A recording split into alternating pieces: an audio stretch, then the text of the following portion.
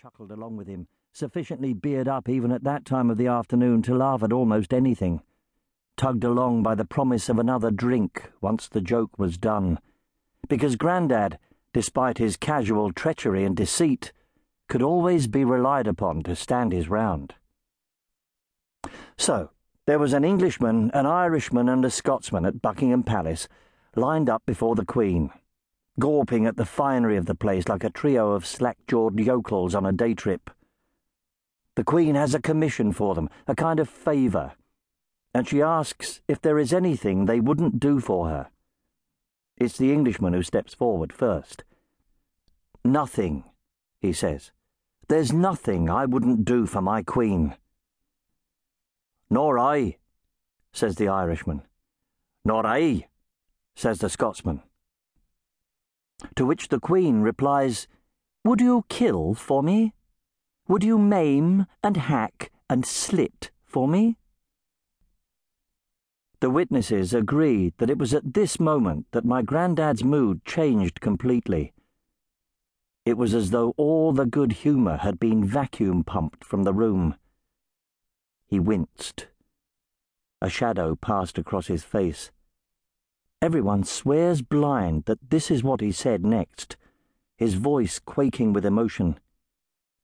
"This is not a joke. This is a secret."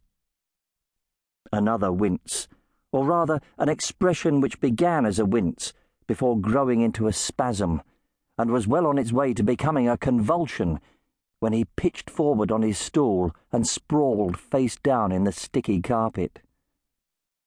His companions gaped blearily at him.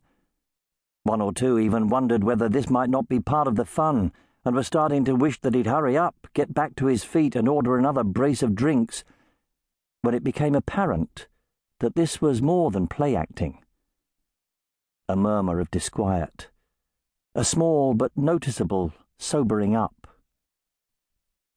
A stranger stepped forward from the back of the pub where he had been sitting, silent and unobserved, nursing a lemonade with a couple of similarly unobtrusive friends. In a flat, prim voice, he told them that he was a doctor, and asked, politely, but with the air of someone used to an attentive audience, whether he might be of some assistance. He wore a dark, old-fashioned suit, a skinny tie, and a grubby white shirt with peculiarly high collars, and he looked completely out of place in that pub, absurdly, embarrassingly incongruous. No sooner had he appeared than one of his companions, dressed so far as anyone could tell in exactly the same quaint way, abandoned his lemonade and trotted up beside him. Without the slightest trace of emotion, he announced that he too was a doctor, and wondered aloud whether he could help to alleviate the situation. With the woozy logic of a recurring dream, the third stranger, identically attired, strolled up to the bar to casually announce that he'd trained at Bart's, and that his services were unequivocally at their disposal. Everyone shuffled back, too befuddled to do much else, as the strangers knelt beside Grandad like the Magi turned up by mistake at an old folks' home.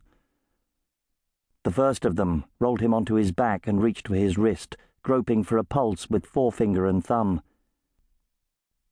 After a few seconds, he announced that Grandad still lived. It was only then that any chink of emotion entered his voice.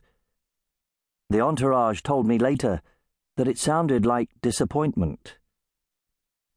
As the second man speculated about a stroke, a heart attack, an embolism, the last of the strangers took a handkerchief from the top pocket of his jacket, wiped his brow, and suggested that someone call a bloody ambulance.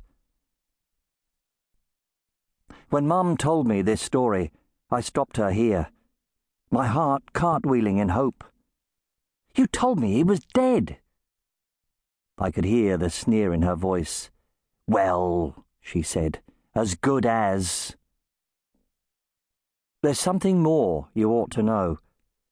Each of those men, each of those so-called doctors, spoke with a different regional accent, each so pronounced and distinct as to be immediately recognizable. Those men were walking